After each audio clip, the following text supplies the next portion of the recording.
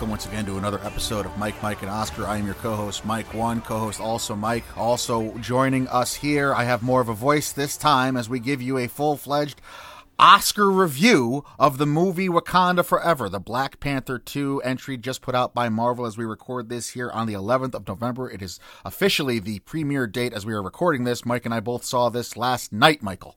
Yeah, I'm excited about how much we have prepared, and I'm even more excited about the fact that we just threw it all away and said, no, we really want to see this movie.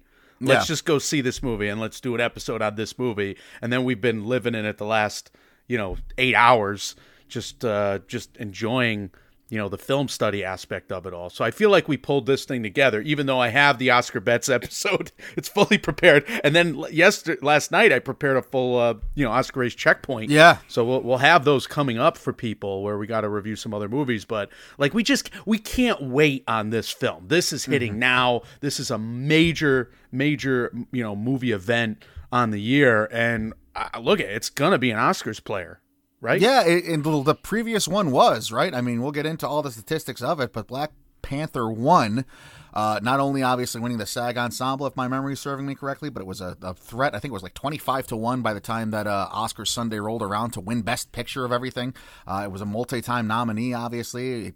So this one we had high expectations for. The reception for this one, mixed. Bizarre. I think... Really bizarre weird. is a really good word. I don't even know that mixed is a good word, but bizarre is a really good word, and we'll get into all of it. If you've not joined us before for an Oscars review or a movie review, they're basically two reviews for the price of one. We're not going to spoil Wakanda Forever for you in the first half of this episode, as we never do. The first half of those review episodes, such as this one, are always spoiler-free. We'll talk about the reception, our viewing experiences. We'll give everything an Oscars lens, tell you about where we think this movie will fit into this year's Oscars race. Then you will have a spoiler warning at the midway point of the episode. We'll do all spoilers for the second half, so don't worry if you've not seen Wakanda Forever yet. We will not spoil it for you until the second half of this episode. The timestamps can be found in the show notes. Where do you want to begin here, Mike? Well, let's just begin by saying they brought back much of the team, which is very cool by Marvel and wise. Ryan Coogler, his co-writer, Joe Robert Cole, they came back. We're going to discuss a lot of the crew people that were either Oscar nominated last time or may be Oscar nominated this time. Ruthie Carter, etc., are coming back, and the team is assembled, and then the star passes away. They were given this impossible situation. It's impossible. Completely impossible. And I think the audience going in is a little hesitant on how they should feel about this. They want to be super excited because you remember 2018. There were kids dancing on tables before that release, so thrilled to be able to come see that film. That viral video, yeah. And I think there was that overall expectation that this was going to be a celebratory Marvel film. This is not like a mourning, right? I mean, we're not just grieving Chadwick Boseman when we go into this film. We're still expecting a fun movie. It's given both. I mean, you have your time to breathe and to, be sad, and the movie bakes that into it, but it also is a celebration as well, yeah. And yet I'm kind of sensing that the box office, for that matter, and I'm sensing that the audience for that matter is a little, I mean, they're tiptoeing into this one more than I expected. Do you get that feeling? Because my audience was weird last night. Like, they didn't clap at all. My audience was just very calm and quiet and subdued, coming in, coming out. And I'm looking at these box office projections. Nobody knows what to make of them. We're seeing some polarized film Twitter reviews. It's bizarre. And it's polarized by the white idiots out there. It really, if you go down, and this is such a celebratory movie of all kinds of groups, but if you go down just scrolling film Twitter last night, it was like a lot of minority critics and reviewers and pundits were all speaking very highly of this, as I think I'm going to and you're going to throughout this. But there was such a stark contrast between a lot of white reviewers, not all of them obviously, but there was a stark contrast between white and non-white reviewers in the way they accepted this movie. Yeah, somehow. And I was just telling you, like, I'm worried about how white I am. I'm at the point in my life. You loved that George Clooney, Julia I Roberts loved movie. every solitary second of Ticket to Paradise. And I remember walking out of that film, just almost tweeting it. I probably should have tweeted it. Like, how effing white am I? I am the most Caucasian person that I loved this Julia Roberts, George Clooney rom-com. The whitest, stupidest thing ever. Is beautiful, gorgeous, hilarious. I'm putty in their hands. And yet somehow I don't agree with like the Caucasian contingent of film reviewers that just have to take the piss out of this. Not take, but they have to like knock this movie down a few pegs when that's there's also this weird thing, Mike. I didn't even know if I was going to bring this up, but like people are able to speak so definitively about being meh on this kind of movie, whereas like the last Thor movie, I didn't see the same reaction, which was a meh Marvel movie. I don't think this one is. I think this is much better than the last Thor movie. But I feel like people are so willing to stake their claim and say, like, if you're down on this movie, it's a definitive fact that this is not a great movie. But as any other Marvel movie that doesn't meet your expectations, you're able to cherry pick highlights. I didn't see that with this one, which is, again, it's just a bizarre reaction so far. I'll be honest with you. I think this is a very good Marvel movie. Is it a great one? And that's the question I have. That the fact that we all expected a great movie, maybe like the first one, our expectations were wildly unfair. I mean, it's unfair. Because it is an impossible task, like you said, to lead this off with. Like Ryan Coogler was tasked with doing something that nobody really has ever had to do in terms of a comic book movie. Certainly not in terms of the MCU before. Right. And pay homage to this guy who was a stand-up person, never mind the character that he played within the Marvel Universe. Mm-hmm. So to honor him and then to tell the story going forward without that character and deal with the definitive passing both in real life and in the universe of T'Challa and Chadwick Boseman, both the man and the character. I don't know that we should have been thinking this was going to be an Oscars contender, and yet I still think this is going to contend for Oscars. All things considered, like up against that degree of difficulty, A+. Right. If you look at this movie on its own, it's going to get a lesser grade from us, but still a strong. Like, I'll be honest, I'll give you my grade right off the bat. I'm giving this a solid B grade. Yeah. I got a lot of issues. I'm B+ myself, yep. And I got a lot of positives, and that's where I'm at with it. So I'm very curious at the film-going audience. Like, what is this movie going to make over its, I guess, 4-day weekend?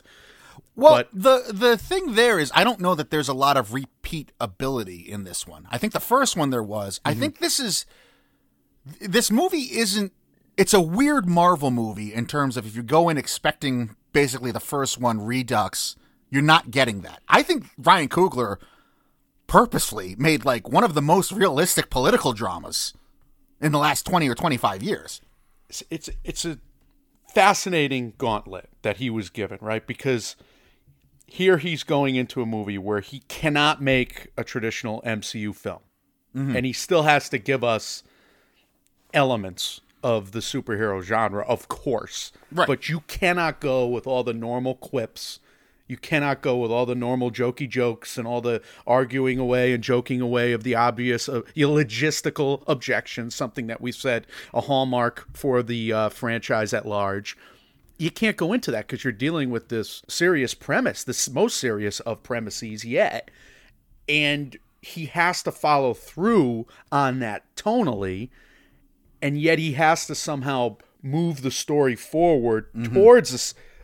An overall, MCU. The overall phase 4, phase 5-ish of what's going on in Feige. You're going to pick up with the MCU threads down the line. However, this film has to tackle a plot that is, and I guess he got the freedom, it's freeing that he can tackle a plot that goes, I don't want to say transcends the superhero genre because that's insulting, but truly has to live beyond this genre thus far. Now, the first film was able to tackle issues thematically outside of the MCU that we've never dealt with in the MCU before, and yet it's still kind of hung to the formulas, right? This movie comes back to a few, like you're going to get a big fight finale, but it's a different style, and it's certainly, we'll get into it in spoilers, I am refreshed by what he tried to tackle in this film. Same. Absolute same. I mean, the subtext of this and the messages of this are quite unlike. I mean, in some ways, you get them in almost every MCU film because obviously the whole idea of superheroes and mutants and all that are to be a mirror up to society, right? Mm-hmm. And so he takes those aspects head on, but I don't think they've been addressed as head on in previous iterations. But it also fits into the MCU canon where, like, every MCU movie is its own type of genre film. And we did that when we did our big MCU review leading up to Endgame. We noticed that. I think this is its own type of genre film. I think the genre is political drama for this one. That's my take. And yet I think our criticisms of those quote unquote genre films, just like Doctor Strange in the Multiverse of Madness, it's like half measures. It's a genre. It's a light. It's a horror. Because it has to be. Right. It has to be. It's still. You are still dealing with a man with wings on his ankles, Right. We still get the hero versus villain stuff. Right. However, I just think this is much more nuanced, and for a much larger portion of the film, we do get the political drama. We do get the psychological character study. And even though they kind of crystallize it in big Marvel events, I followed that through line with much more clarity than other films. And that's where I give credit, and we're going to get into obviously the production values and all this, but like that's where I give credit to the editing. And I know you and I disagree on that. I think overall, I'll agree with you on the editing in that regard. There were clunky issues with it. So that's my biggest thing to finish up kind of my overall composition thoughts here is that like they bungled some little things that I was surprised they could have screwed up, especially after so many Oscar nominations in the last film. We had how many? 1, 2, whoops. Was it 6 off the top of my head? We had... It's good that we're in Oscars, and I'm just totally just grasping at what the Oscar relevancy of this is. We watch too many movies. Original score at 1, Ludwig Göransson. Ruthie Carter won costume design, and then they won production design, Hannah Beachler, Jay Hart. We also had original song by Kendrick Lamar, nominated, but it lost. The Best Picture lost. Sound editing and sound mixing. Yeah, so this was the tech darling of that year. We didn't get any 3 for 7 performances. Yeah. We didn't get any director or anything like that carrying it to the Best Picture nomination that it had last time. And maybe we will again. I don't know that we think this is necessarily a Best Picture contender. I am higher on that idea than I think you are. I also think a lot of this, I'm going in a billion different directions, and I apologize, Mike. No, it's good. But I think a lot of my digestion of how this is going to be received at large and your digestion is, I mean, it's anecdotal, but it's also driven by, we had 2 very vastly different viewing experiences, it sounded like. So you had a rowdy crowd. Yeah. And a happy one. An emotional and a reactive one, and one that was shouting out at the screen, and one that was gasping at times. And I've never clapped in a movie theater in my life, and I felt compelled. I had to do a little like this in my seat at the end of it. Yeah, said the movie podcaster. I refuse. I think it's so dumb. Like nobody's here. Nobody that made this thing is in this theater with us. I mean, you're the progressive commercial come to life, is what you are. Right, exactly. But that being said, I did a little in my seat last night because it was just like, it was emotional, and the crowd made it emotional for me. But you had kind of the opposite experience. I'm thrilled for you. I did not have that experience. You also saw it in the much bigger theater. I kind of had to be relegated into a smaller normal theater, which might have hurt my viewing experiences in other ways because I thought it was very dark. I wasn't happy with the screen quality. I was surprised to see you say that. Yeah, the lighting. I was like, who lit this? The people that did the Long Night episode of Game of Thrones. Like this battle. Like, I mean, some of it's gorgeous. It's on the beach. It's in broad daylight. Great, but some of it's like, what are we doing? Mm-hmm. I did not have that problem. Maybe it was a theater thing. I mean, and I could be completely wrong too. Maybe you're spot on there. I would love to know what other people feel about the lighting of this. But I do think, I guess to kind of bring us back on track, I do think they handled several of the core character arcs extremely well with crystal clarity. I mean, the righteous morals. I really am proud. Like you should be proud of this movie, the way they handled the ethics of it. And I think Ryan Coogler, that's a testament to him and Joe Robert Cole and the cast and crew, etc. Really, you got to walk away feeling refreshed and invigorated and just wholesome. I mean, it's really is wholesome for them to handle these issues so well, and yet I feel like somehow the ensemble suffered, even though they handled the core characters well. Like you typically have an ensemble in an MCU film that's able to joke and quip, and there's so many comic relief characters, and they're very giving and generous with all of the one-liners, and you can't have that in a movie like this because it has to follow the serious tone for much more of it than you would expect. And when they do try to give a few characters some extra jokey jokes, my God, was it difficult and cringeworthy. So that's where I'm like, again, they do the big things so right. And the little things that all the garnishes that we've come to just love with this MCU, and I mean, like the frosting on the cake, if you will, Right. Those didn't work for me. Yeah, I don't disagree. I also think maybe that was purposeful. I don't think this one was, again, meant to be as lighthearted because the subject matter, to me, he was telling the story of basically, the behind-the-scenes machinations of how America approaches international conflict, or how any nation, I guess, could approach international. And so there's not room for a lot of jokey jokes in there. And so, yeah, maybe they did feel out of place. But that said, when it comes to the characters, for a movie that's got a lot of exposition and expositional done by characters and with characters, Right.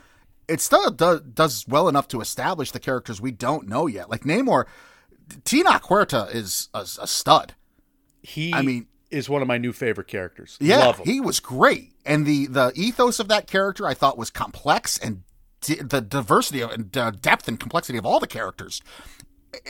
To make up good political drama, you have to kind of have complex and deep and layered, nuanced characters. And I thought the script really afforded that. So where it maybe lacked in some of the, frills that you usually get with an MCU type offering, I think there was more reinvested into those areas. Now, that said, because that happened, yes, I can absolutely see where people are kind of let down by that, because you want to see if you're going to see an MCU movie, it's a popcorn movie. You don't want to have to think maybe as deep or as complex about these types of issues. You kind of want to use these movies as an escape from those everyday real life issues. So that can I see that hurting the return box office or the repeat viewings? Sure. Well, it's the question that I started it off with. Are you going to this movie to mourn Chadwick Boseman? If that's the case, then this film handles Chadwick Boseman's death extremely well. Again, the most impossible aspect of this, we'll get into it in spoilers. And it does, I mean, this isn't a spoiler. They go right into it. Like, you don't have to wait. I was floored and relieved Me too. at how they handled that, and I was emotional during that fact. And then you carry the story forward on the back of that sorrow, but you don't wallow in it. You can't wallow in it. And it has momentum. It has enough momentum, even though you're right. You are expositing so much more with the world building of this entire other civilization, et cetera, et cetera. Now, there are some hits and misses in again, things that I thought were layups. Like they have this new character that should have been a layup. There's going to be a Disney Plus series, and I thought they bungled half of that. Now, I'm not the only one that thought so, but we'll get into it in spoilers. Weird that they would kind of have ups and downs with that, when especially the Black Panther being introduced in Civil War was perhaps the highlight and the textbook playbook. That's the right way to introduce a character as a spin-off in somebody else's film. In Civil War, I mean, the way T'Challa, I agree, but do we give anything to the fact that now we're reaching? I mean, Black Panther wasn't a well-known commodity, but it was at least a mainline Marvel property. Now we're deep diving, right? I mean, we're digging deep now into the Marvel properties as far as like well-known characters and stuff. I think the audience came with a bit of an exposition or a bit of a background to who T'Challa at least kind of was as a comic book character. Right. I think that helped. If what I'm trying to say is, if it was apples to apples, yes, obviously the Black Panther introduction in Civil War was done better than this character was in this movie, but it also helped that we were way more familiar with the Black Panther character, I think, as an audience than we are going forward now. Well, with it any goes character that's back going to be introduced. from Black Widow to Spider-Man, his reintroduction to Black Panther, or Black Widow to Black Panther to Spider-Man more aptly there. in sequence, they've done a marvelous job up till now. Sure. And the last few, like America Chavez and Doctor Strange in the Multiverse of Madness, we both cringed throughout that introduction. It's just, I've heard the word plucky being used as an insult when describing the next gen, right? The next generation of Marvel characters. And come on, they got to be more than just plucky. I think they're kind of leaning into the Peter Parker-ness of it all far too much, and that's aggravating, I would say. Like, sure, I get that complaint. Right, every new character doesn't have to be Peter Parker, but overall, like, the acting is on point here. I think Angela Bassett should indeed be a contender and supporting actress, and I think our pundits tend to agree. We'll get to an Oscar lens to finish that up in a minute. Mike, any more thoughts on the performances? Do you want to praise anybody else for a second, or do we dive into the rest of production values? I've kind of already said my negatives there. The only thing about performances, I didn't expect this to be the Letitia Wright vehicle that it was. I mean, she is she's at the forefront of all the marketing. Mm-hmm. I didn't expect her to be, this episode's Chadwick Boseman. She kind of is for the most part, and she does a good enough job with her skills, I thought. She's excellent. I thought she carried this film for her part of it, and the film works because of her performance. She's done some really good work in Small Axe, in Aisha, a film I saw at Tribeca. I have not seen The Silent Twins yet, but I've heard her performance praised there. That'll come out soon on VOD for $6. Right now it's $20. I'm just if I miss it in theaters with my AMC Plus, sometimes I don't go in for it, but I probably should anyway. I think I will definitely see that going forward. She's a talent. She's just a talent deserving of these principal roles and huge blockbuster property. So you're right there. In terms of the production values, again, some let me down, and I'll be honest with you. Cinematography, it could have been my theater. The VFX, which was shocking to me. Some of the VFX was so clunky and awkward, and like, this is just a genre of superheroes that fly around and do cool shit. And yet, I'm watching that like, oh, that's a cartoon. That's a cartoon. That's a cartoon. That's a cartoon. I was so surprised that the VFX was lousy in some scenes that it kind of distracted me from how good it was in other scenes. So I don't have any like stark complaints about the VFX, but I also know that I wasn't totally focused on them as much as I was the story and the narrative and the depths and the complexities that I was talking about with the exposition. So that's probably on me.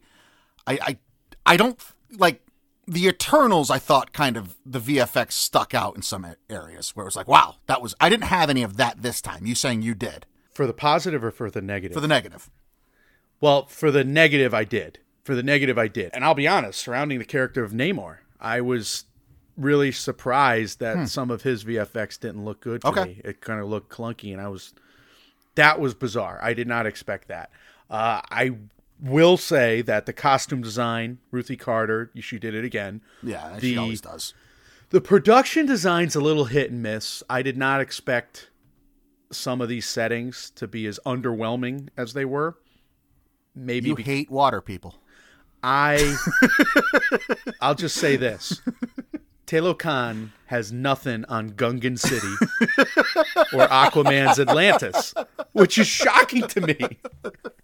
How do they make it underwhelming compared to those other two cartoon water cities? I guess I'm sorry, it didn't work as well as those, but it's not as massive in scope. If you're talking about the scope of it, I completely agree. The production again. Production design, cinema quality. Good Lord. Yeah, we're cinema an Oscars quality. Mm-hmm. Cinematography, production design, VFX, that's all turns into a mishmash with me at a certain point. So I don't know what exactly to blame because I can't tell what's real and what's not at a certain point. Well, after one viewing, if we watch this a couple more times, I'm sure you'd be able to. So, like, all I can say is, yeah, I can buy the argument that what is supposed to be this Atlantis-like kingdom underwater was kind of minor in scope from what we saw. Now, visuals aside, the sound struck me. I loved the sound design. The score, Oh my God, do I love great. some of the fight score of this. And the original song was moving. Mm-hmm. Everybody has Rihanna's "Lift Me Up." That's in. That's in. I mean, as the the way new front it's used in this, it's in. Yeah.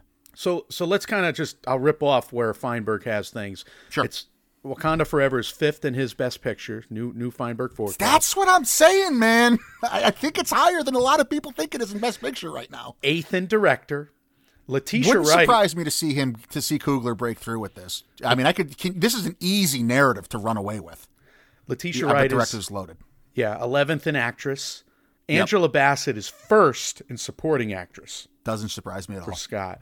10th in Adapted Screenplay. I actually said, "Here's your Oscar" after that scene with Angela Bassett. And we have 1st in Original Song for both Clayton Davis and Feinberg. And I'll rip off Clayton's rankings right now. He's a little lower. 13th for Best Picture, 20th for Director.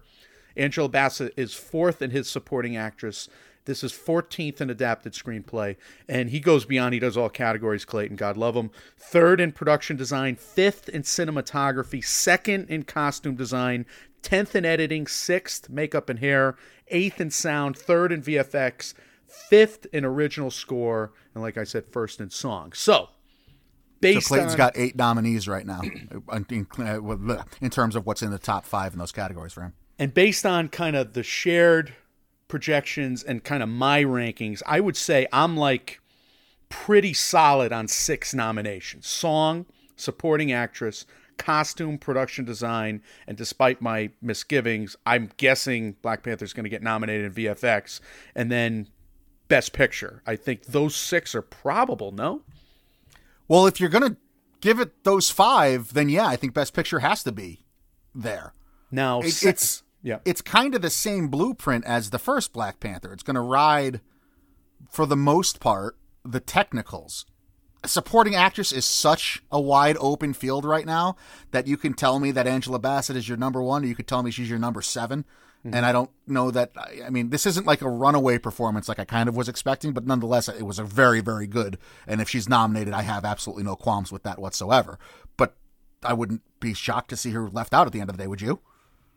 I would be surprised. Would you? I think okay. she's going off, but there are wild cards in that category because we have how many women talking? We have, Nina Hoss just emerged from Tar, right? She wasn't really in the mix for Keke so long. Palmer just officially was told was put posited as a supporting. She should absolutely be nominated. She's my number 1 right now on the year.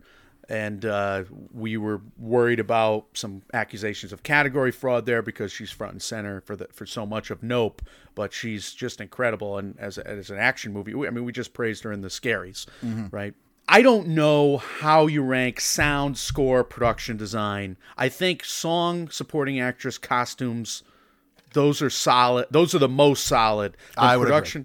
Yeah, production design, sound, VFX are probably the next wave. Do they give score another nomination this year? Like, that's where I'm wondering. Like, do the repeat noms come back? Sound, score, which one? Costumes, which one? Do they get double credit this time? I think, costumes should, because now you have a whole nother civilization. My God, it looked gorgeous. Look, if Ruth Carter's doing it, then it deserves to be nominated. I'm done. She is Meryl Streep of her domain.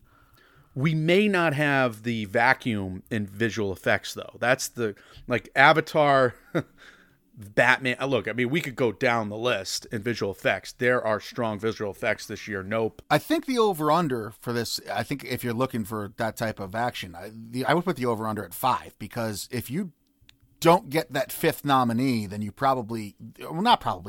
there's less likely of a chance you land in Best Picture. Weird, because I was wanting to take an under, and yet your over-under is so low that I have to take an over now. Well, that's the point of Vegas. That's why they make the lines. You're reading me, and you're just giving me an over-under. It's just.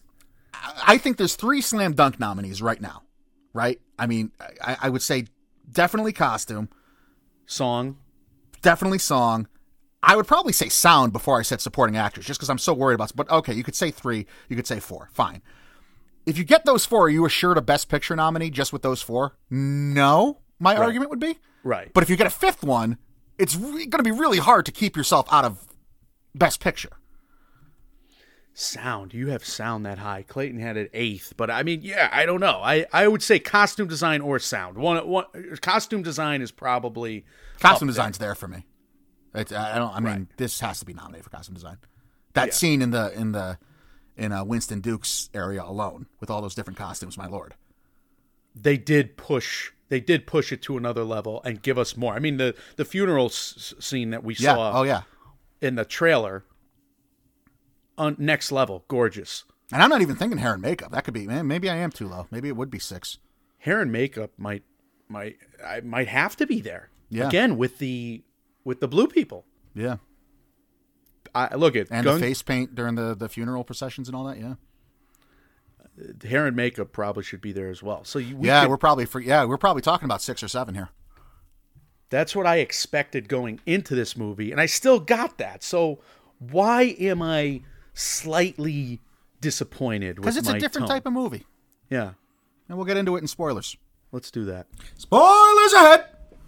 This is a spoiler warning. This is the spoiler section for the movie Black Panther: Wakanda Forever, brought to you by Mike, and Oscar, the Oscars profile review of that movie. I'm your co-host, Mike One, co-host also Mike. If you've not seen the movie yet, this is a good place for you to hit pause on us. Go check it out at your local theater. We'll be here waiting for you to come back and hit play. If you've seen the movie already, if you're just so hyped up to hear what we thought about the ins and outs of the plot, this is where you want to be. All spoilers from this point forward for Black Panther: Wakanda Forever, the Oscars profile from Mike, and Oscar. Michael, we ended the non-spoiler section talking about some drawbacks, why it's a weird MCU movie, some hesitations we had, even though we were pretty much praising it all throughout. Where do you want to start here? Well, I'll actually start with like one of the major things they did well right from the jump. I will have some drawbacks throughout, and it's like one of those things, Mike, where I'm nitpicking in many ways because they tackled this impossible job. You had the movie star, who built up his career to a point where he was, the first black movie star in the MCU. Yeah.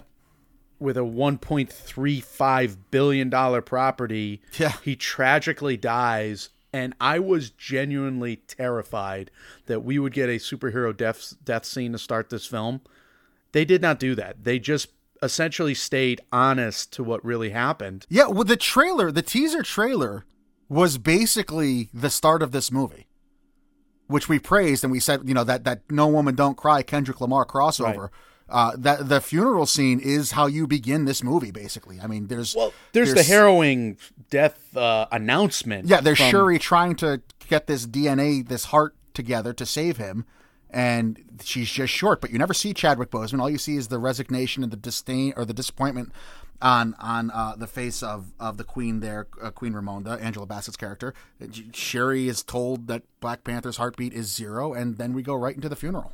The worst way they could have handled this was a cartoon Black Panther suited character defeated by something that could defeat the Black Panther suit and essentially, kill him on the spot. Like, if you had an actual superhero death scene, this would have trivialized the entire character and marvelized and contrived the passing of what is now a legendary, figure on and off Absolutely. Screen. Yeah.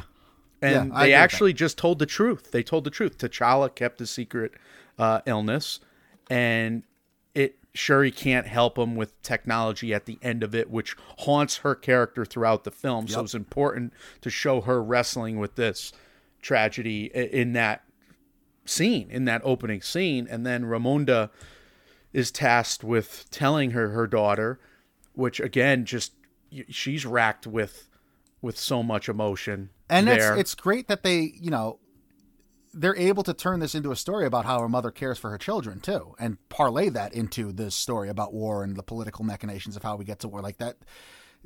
Again, impossible task, and it's handled about as well, both in terms of being respectful to T'Challa, being respectful to Chadwick Boseman and his family and his fans, and being respectful to where the MCU needs to go. Now, the fact that they put the POV in Shuri's perspective there, I had no doubts from that moment on that she was the next Black Panther. Do you wonder why they might have hidden that fact? Like, why didn't they lean into the fact that she was going because of the controversy? I have no doubt. Because of the COVID controversy? All the controversies attached. I mean, the COVID controversy, she got injured on set. You know, she was dealing with the rehab and stuff like that. They had to shut down production. There was, part of the reason I was thinking about bringing this up in non-spoilers and talking about how much of a Letitia Wright picture this is and why I was kind of surprised to see it be a Letitia Wright picture. Well, part of the reason I'm happy that it is that she was able to withstand all those controversies, and this movie didn't get mired down in those. Right. And it's able to stand on its own two legs. And I'm glad for that, for her performance and for her ability as a movie star to carry this forward. And she gets to don the Black Panther suit. But I am wholly convinced that is the reasons why. Those are the reasons. Maybe. Why. Because then the poster comes out and she's front and center of the poster. Center. So yep. we of everything too. Not only just right. the poster, but the advertising they've done on IMDb, on Nissan commercials, everywhere. I mean, she is the face. And I had said to you, I don't remember if it was on air or off, but I was kind of upset because I wanted Angela Bassett to take on the role in a way that would be a cool old school, just, culmination. There was a moment I of thought a it was going to be her.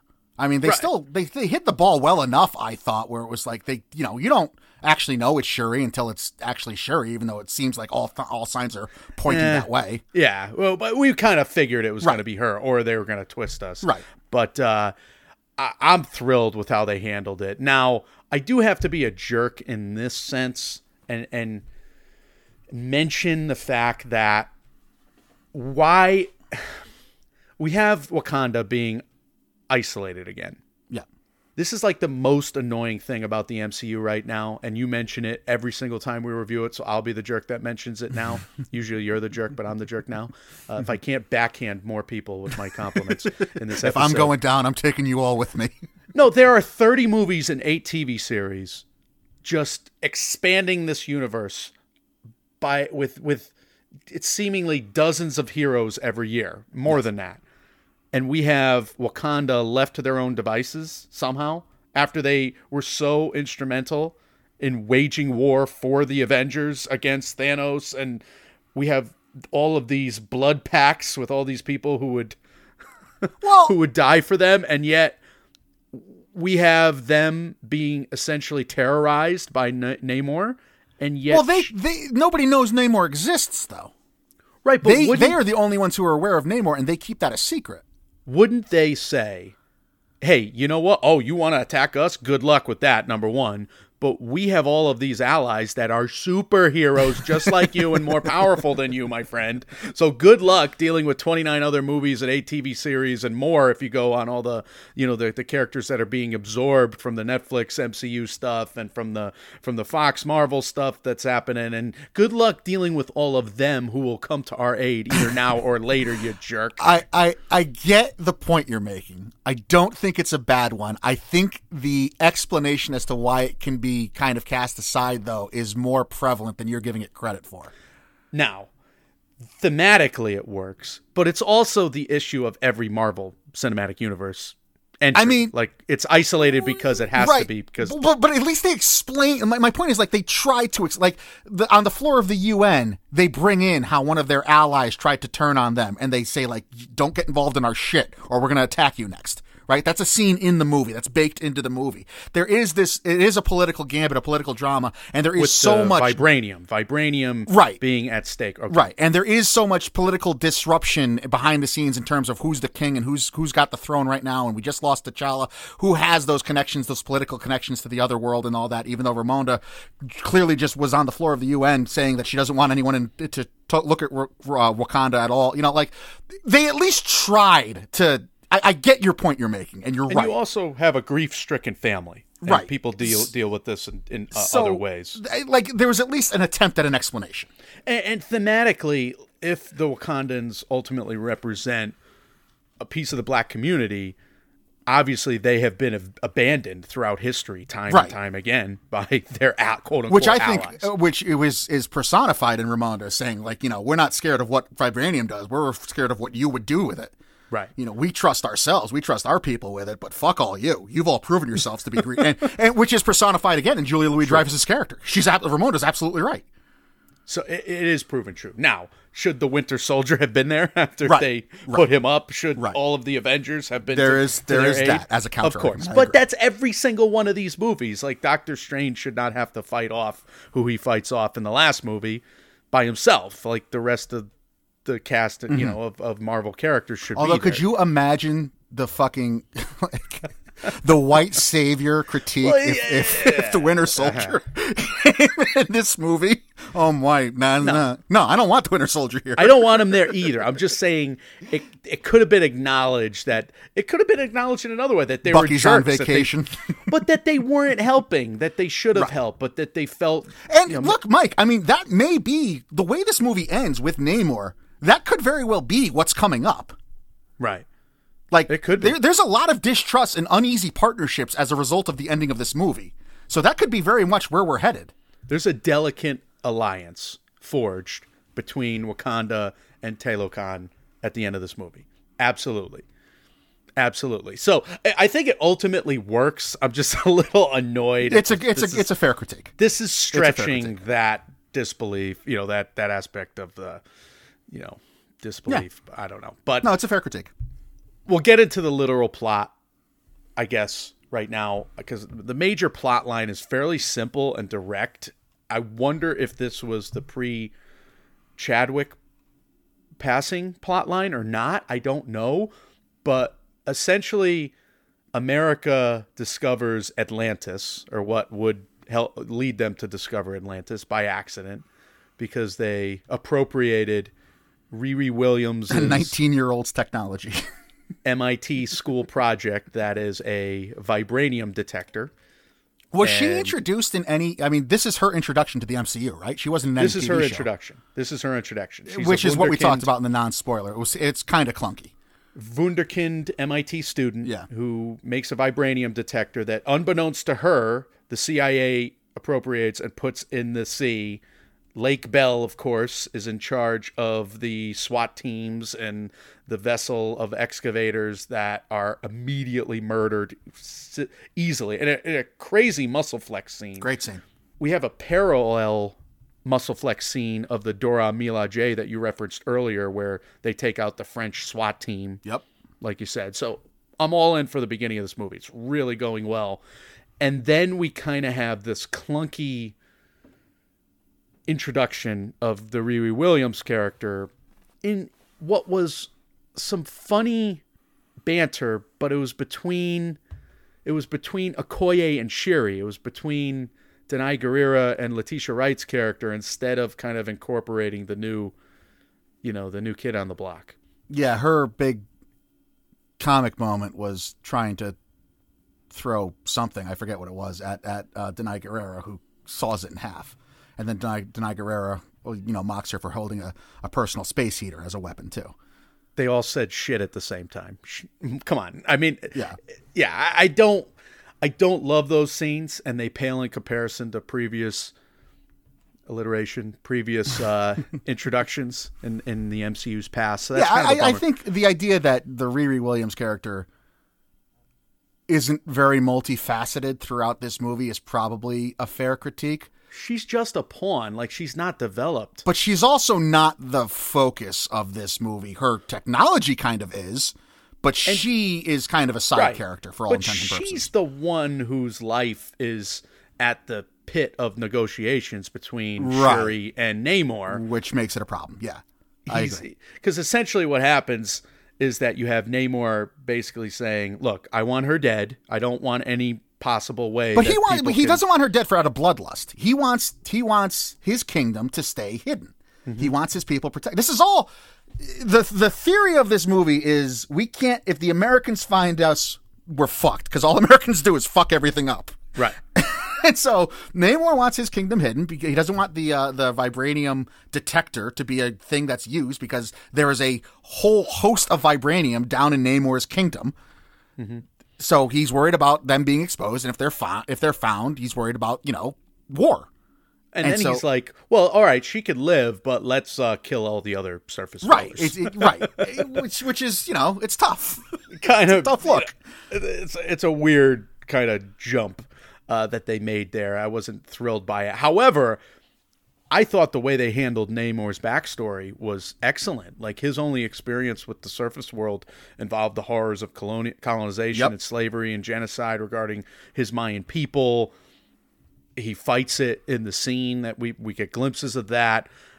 And it's understandable that he would hide his people and hide himself away from the surface world all these years. The fact again, that there's an attempt made to justify why he's like, well, okay, if she's going to live, I just have to go to war with everybody because everyone on the land is bad. I mean, there's a lot of fear the unknown until you expose yourself to somebody that's different than you.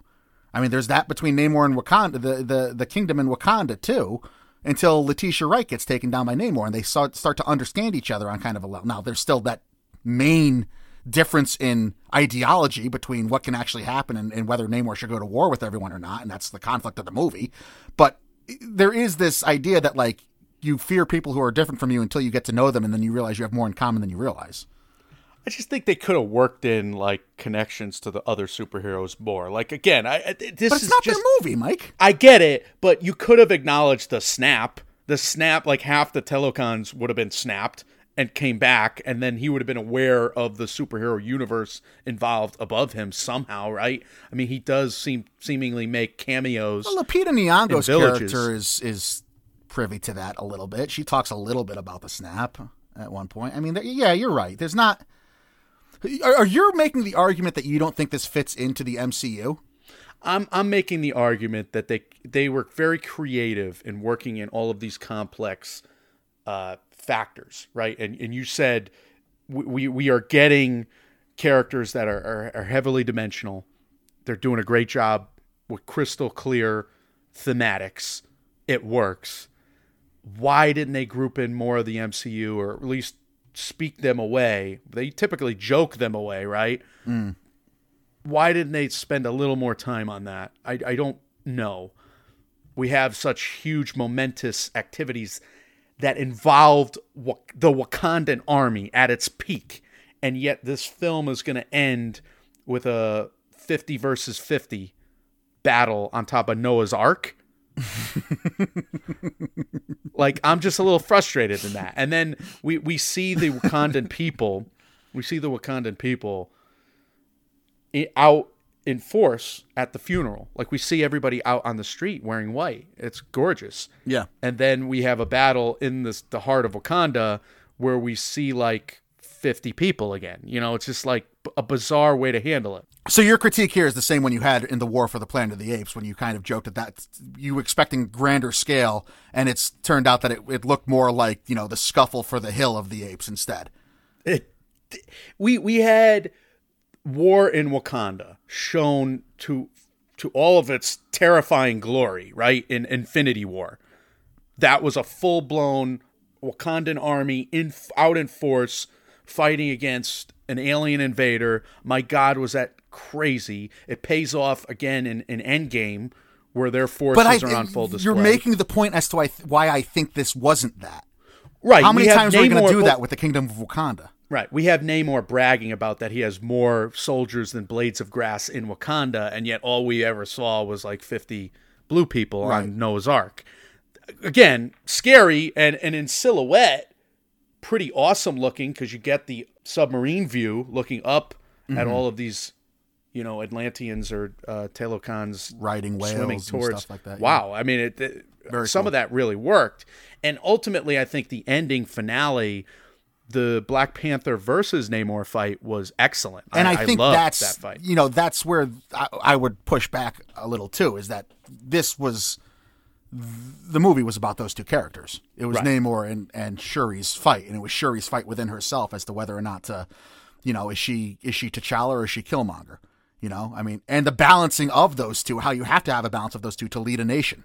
This should have been, I think they were trying to make it more of a Civil War, right? Captain America Civil War, which just wound up being Iron Man versus Captain America at the end of that film, with a few other characters involved, kind of being the wrench, spectacle, yeah, in the ointment kind of thing. But this wound up being Shuri versus Namor, and I wish they kind of leaned into that even more than they did. I mean, we had them interacting somewhat, but we have Namor interacting with Ramonda for much of this film as well. I wanted more of the Shuri Namor. I think those characters were yeah, but absolutely I think you're getting that going forward too. Because of the uneasy alliance here, I think I appreciated it more because I bought the internal struggle that Shuri was faced with at the climax.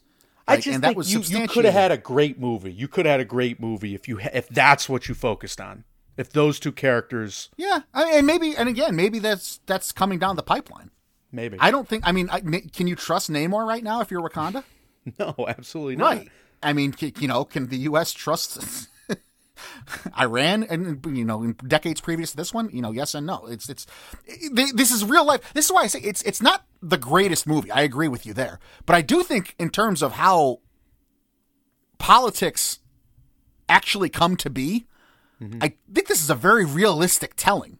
And it's like a very realistic showing of how certain decisions are made because of things that happen behind the scenes that lead you to the black and white of, oh, you should attack or you shouldn't attack that country.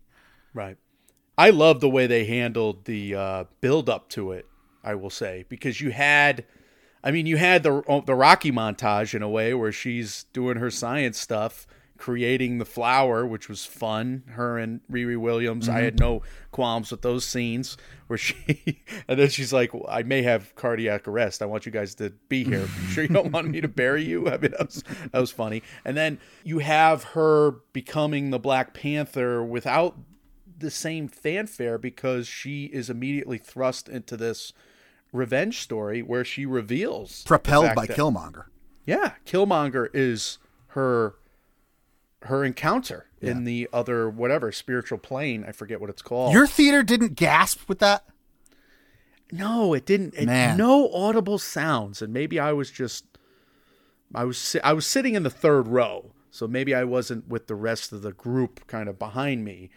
I was sitting a little closer than I usually like to sit because I grabbed tickets late, but still, I didn't hear a peep behind me. Wow. And it was a fascinating back and forth. And I'm glad they reached out to Michael B. Jordan. I'm glad Michael B. Jordan agreed to do it. It was a very effective scene. He has to do every Ryan Coogler movie, even if it's a cameo. He has to be the new Stan Lee. I mean, those guys go all the way back. He looks so badass. I want Killmonger to be in Creed 3. Never mind Creed. Oh my God, just the tattoos again. What an awesome villain he was. His hair. Jesus Christ, he looks so cool. Black Panther's doing the best. This franchise is doing the best job with all the villains thus far. Well, that was going to be a question. Actually, I'm glad you said that. That was going to be a question. So we talk about Marvel having a villain problem and blah blah blah. Is Namor a villain? Well, you hit it on the head. He was not going to be, and a total villain. And I think Ryan Coogler has said, in interviews that he doesn't like villains in that pure sense of the word. He's not going to do the Thanos villain thing, even though the Thanos villain thing is more complex than typical Doomsday villains and other. In that he was right, and we do need a. In that he was right, no. We probably need to cull the population. Right, I agree with him. At the end of joking, we're joking. It's very sensible. The argument he made throughout Infinity War. No, a lot of good points. Yeah, I do believe that the MCU has done a better job than other, let's just say, cinematic universes. Just say DC. They've done a much better job with the villains. And that was not true. That was not true for our formative years when you had, right, I mean, Joker characters being studied, right? Like we did in our podcast history. I mean, the Joker was the best villain. And I found myself, understanding Namor completely. I didn't know who to root for. Right. I mean, it was like a Game of Thrones situation where you had two groups that you were rooting for both of them, and you were because upset with them both. His reflexive is that I'm going to rage war on that's so over the top. But because he was so well substantiated as a character, you kind of have to do something over the top evil in order to I guess what I'm trying to say is Coogler did such a good job of making me feel for both parties. Mm-hmm. That the only way I was going to be like, oh, I hope Wakanda definitely wins, is if Namor does do something as radical as, well, I'm just going to kill everyone. You know what I mean? I was rooting for peace. I mean, this is one of the first movies. Maybe we're getting more mature, but I think this is very clearly a Marvel movie where you're rooting for negotiation, you're rooting for peace, Right. you're rooting for them to stop, and that happens, and you get what you wanted, and it happens at the fever pitch of it all. Unbeknownst to her, she sparing him allows the final remnants not to be massacred. The final remnants of her forces on Noah's Ark Right. there not to be killed. Right. And that's why, again, the political, it's such an even-handed approach to both sides of this, and you do get, and it's done through a lot of exposition. And by the way, for as many times as we complain about the exposition dumps, I mean, there's huge exposition dumps in this that are done through montage, through great dialogue, through back and forth from characters. This is the way you do such a big exposition dump, I think, as well as can be handled. I agree, and I think that gives, some weight to the adapted screenplay argument Sure. for Joe Robert Cole and Coogler there.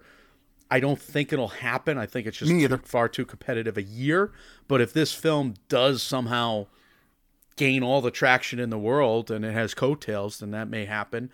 Look, I still think they bungled some small things in this Sure. to where I don't think it'll happen. But I guess I could finish with my kind of annoying little nitpicks. But the fact that Ramunda saved Riri in the water, how did that happen? Literally. I'm literally asking. She drowned face down at the end of it. But before that, she lifted Riri Williams out of the water and saved her? Is that feasibly, physically possible at all? Like during her last heaving, drowning breath, she's lifting this girl out of the water while she's drowning? It's a fair point. I think they needed to have a major character death that wasn't Chadwick Boseman. I don't think that's just for Black Panther. I think Marvel needed that. Because, has been my big critique of Marvel lately, you were getting to a point where there were no stakes in any of these movies. Right. And nothing really mattered. So for as nonsensical logistically as that death was, it took me by surprise because I really expected Ramona to win out and be there at the end of the movie. But two, I think it was kind of a necessity to prove that get some emotional heft into this and make the Shuri character more at unease and prove that we're capable of surprising you by taking out some of these characters and not just have them be, because Chadwick Boseman passed away, that's why this character's gone. And she was lost, just like her daughter was lost as a character. They were both lost in their grief. They didn't know how to lead their country forward other than kind of go back to their isolationist style of doing things, which is totally understandable. You get it. And the fact that she called out Denai Guerrera for siding with Killmonger, in the tradition, that was an incredible scene. That's her supporting actress scene. Right. Now, you forget some of those things happen. Even though Denai Guerrera wound up doing the right thing in that movie and going against Killmonger during the final battle, I think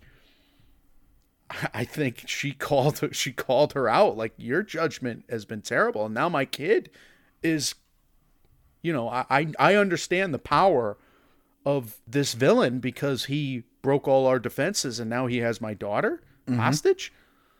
Yeah, you're fired. I mean, that was the scene I was in when the "Have I Not Given Everything" scene. I was like, oh, here's your Oscar. Yeah. It totally makes sense that she would be considered as highly in that category as she is based on that one scene alone. Absolutely. So it's maddening how they did the Ramunda Riri Williams stuff because some of it's really well done and some of it's frustratingly, I mean, do you get the sense that they needed to kill someone off though? Yeah, sure. I don't have a problem with that. That's the mentor hero dying so that the younger generation could take over. I mean, that's classical storytelling 101. And the fact that you make it so emotional in this movie works for the film in a big way. And it is an inciting incident to push her further into the darkness that was overtaking her. Yeah. Absolutely. It works. It's a quintessential way of doing it. And again, they boil things down into these major events that they nail each one of them. Now, the fact that M'Baku was a favorite character for me in the last movie, he's kind of relegated to this bizarre role. Certainly. Like he's this unfunny comic relief character. He does not do a good job mentoring Shuri's character. Everything he says falls on deaf ears. So it's like, what's the point of him? He's basically just the guy who allows all the Wakandans to bring their pods over to his snowy mountain village for a while before they're dropped elsewhere, because why?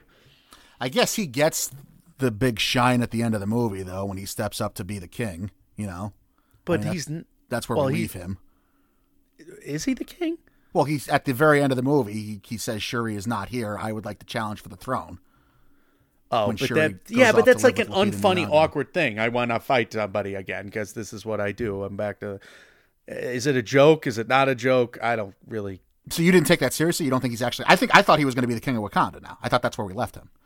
No, I don't. She's in charge. She's living with Lupita Nyong'o.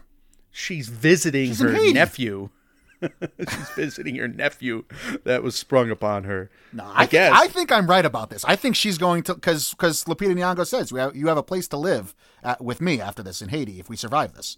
I think she abdicated the throne. Shuri. Maybe. I don't know if is it important? Yeah, I don't. It's not important. Yeah. Typically, the ruler rules. Me. You might be right. I don't know. This is like recording this the day after. We'll probably need more YouTube video watching, but can I go back to the editing in 1 second? The end of the movie waterfall scene, that particular scene, what came after that? Do you remember? Because did they cut away to Shuri being with Nakia, or did they cut away So the waterfall scene where Winston Duke steps up and says he wants to fight for the throne? Right, which I thought was a joke. You took literally, but that's fine. What came after that? It was the most bizarre cut. I was like, wait, what? What's... I think it was just Shuri in the truck, right? I could be misremembering. I don't remember at all. I don't remember what came after that. I remember I loved the scene where Namor was like, "Hey, we lost, but we really won here. We got it. We got this powerful ally. I got their feet to the fire. This is, we kicked their ass. But yeah, she's tougher than me. She figured me out in that scene." Oh, by the way, another spear through the guts doesn't kill a hero. No, nor does it leave a mark in the costume, by the way. We're in the year of impaled superheroes not dying. No.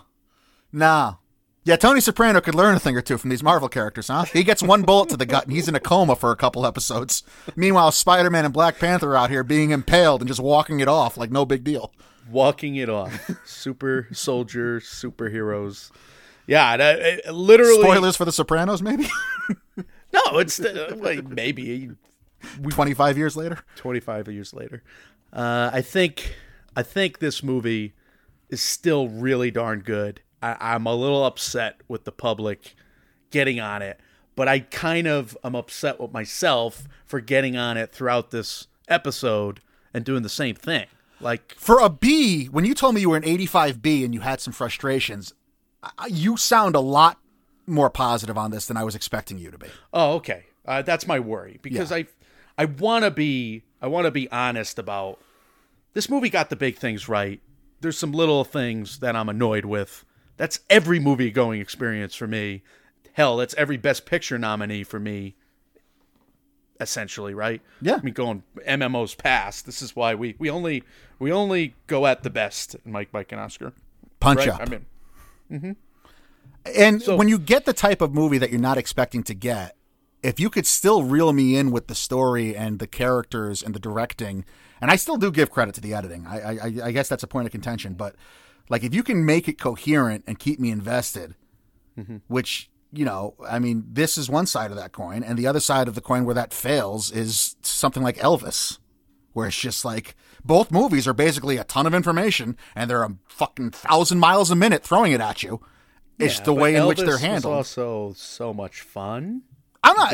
Didn't you mean to say it was fun from start to finish, and you gave it a high grade? I did, but despite its ridiculous story. I will give more credit to the directing and the storytelling in something like this than something like that. When it's a type of movie I'm going in for, and I get an unexpected. But watch Elvis be a surefire, no doubt about it, editing nom. Yeah, right. Right. And this one won't get editing. Elvis could even get director, for Christ's sake. Which I would silly. not. I mean, come on. No, Elvis, yeah. all credit in the world to Baz Luhrmann, but he was on LSD putting that movie together. I agree. You're a B for this movie. B85, maybe 86. You might I have had 87 B plus written down when I got home last night. Do we talk about the mid-credit scene? It's fun. What's wrong with it? Anybody has issues with it? I don't know. I don't understand them. The funniest thing, Mike, when so it's this big emotional moment, right? Where Lupita Nyong'o has got this little kid by the hand going up to Letitia Wright, and she's like, "I want to introduce you to my son," and it's not said explicitly yet, but everybody knows that's King T'Challa's son. And my whole theater is like gasping and like getting ready for this big emotional moment. And the woman next to me goes, completely unironically, she was not making a joke. She was dead serious because her friend had to correct her after the fact. She goes, "How come she's alone? Where's that kid's father? Why is there no man in this picture?" And their friend next to her had to be like, the father was Chadwick Boseman. She goes, "Oh."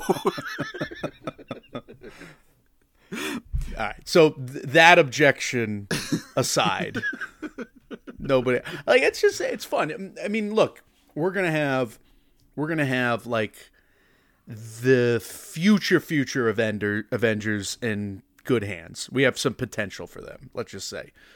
You got Ant-Man's daughter. You're gonna have Prince T'Challa. Sure. Let's just have it just complete nepotism. Why wouldn't you have an event like this? Is where Disney Plus should go, right? Have the Avengers Kids show. Super Kids. Yeah. Super Kids. No, I don't think it's Super necessary. Pets. It just feels good. All right, the next generation. It's just healthy. I mean, can we just have a healthy Stinger scene? And we do. It's healthy. Your audience didn't clap after that? I'm so they so didn't say disappointed. a peep. So disappointed. Not I a had peep. to. I had the hair standing up on my neck. I'm like, I gotta clap. I'm glad. Well, as always, dear listener, we've done our part here, parsing through what we think will be an Oscar-nominated movie, multi-time Oscar-nominated film. But as always, what matters most to us are your thoughts. What did you think about Wakanda Forever? What are your thoughts going into it versus what you actually got on screen? How did that disparity, that difference, or maybe that exactly right prediction you had play into how you feel about the movie coming out? Let us know those, as well as any other thoughts, comments, questions, or concerns you have about anything else we do here in the MMO Empire. As always, those can be left on our social medias. We are Mike, and Oscar on Facebook and Instagram, at MM and Oscar on Twitter. For, the next 2 weeks while Twitter is still functioning anyway. Mike, and Oscar at gmail.com, and on Reddit. We are available everywhere. You hear podcast. It's been so long since I've done this outro properly. I'm just realizing. That's why I don't know what I'm saying. I kind of railroaded you last episode. We are available everywhere you hear podcasts, including and especially the Apple Podcasts and Spotify apps. If you're listening to us on either of those places, if you appreciate what we do, if you would be so kind as to leave us a 5-star review, those help us out immensely. Thank you to everyone who has done so thus far. Michael, you teased at the top of the episode what's coming next. Remind the good people. Let's have some words of wisdom to end on. Well, we have guests that we got to reconnect with. Hopefully we can book those episodes and have a couple fun seasonal episodes that we like to do here. Repeat themselves. Those are always great. We have an Oscar race checkpoint where I think we'll do some actual Oscar race checkpointing. We got like 3 awards bodies that came out. The There's European a Film host Awards. for the Oscars now. Yeah, oh yeah, there's a host. There was something else that just dropped this morning, too, I saw. What was it? A lot of news. A lot of news to talk about. I've seen a million more movies that somehow I'm going to have to review at some point. I don't know if I can do them efficiently. Like, can I just have like like these are big movies we've been previewing all year. Banshees of Inisherin, Till, Armageddon Time, Causeway, Weird, of course, which we both saw, but we probably have to review those movies at some point, which I kind of liked all 5 of those. You know what we should do? Mm-hmm. You should give a 1-minute review per movie, and then I respond with 30 seconds, because I have this running list of mostly film realizations that I had while I was sick. And then you give a 1-minute movie review, and then I'll respond with a 30-second realization about the industry, a half-baked idea that I have while I was ill, and we can just go back and forth and talk past each other for like 15 minutes. As opposed to what? I had a muffin this morning. So there's that. upcoming on Mike, and Oscar. I think we'll do film studies, for future film studies. We're going to tackle the big movies and the movies that I think are fun to talk about. I'm not going to necessarily do a gush fest on the movies that we only love.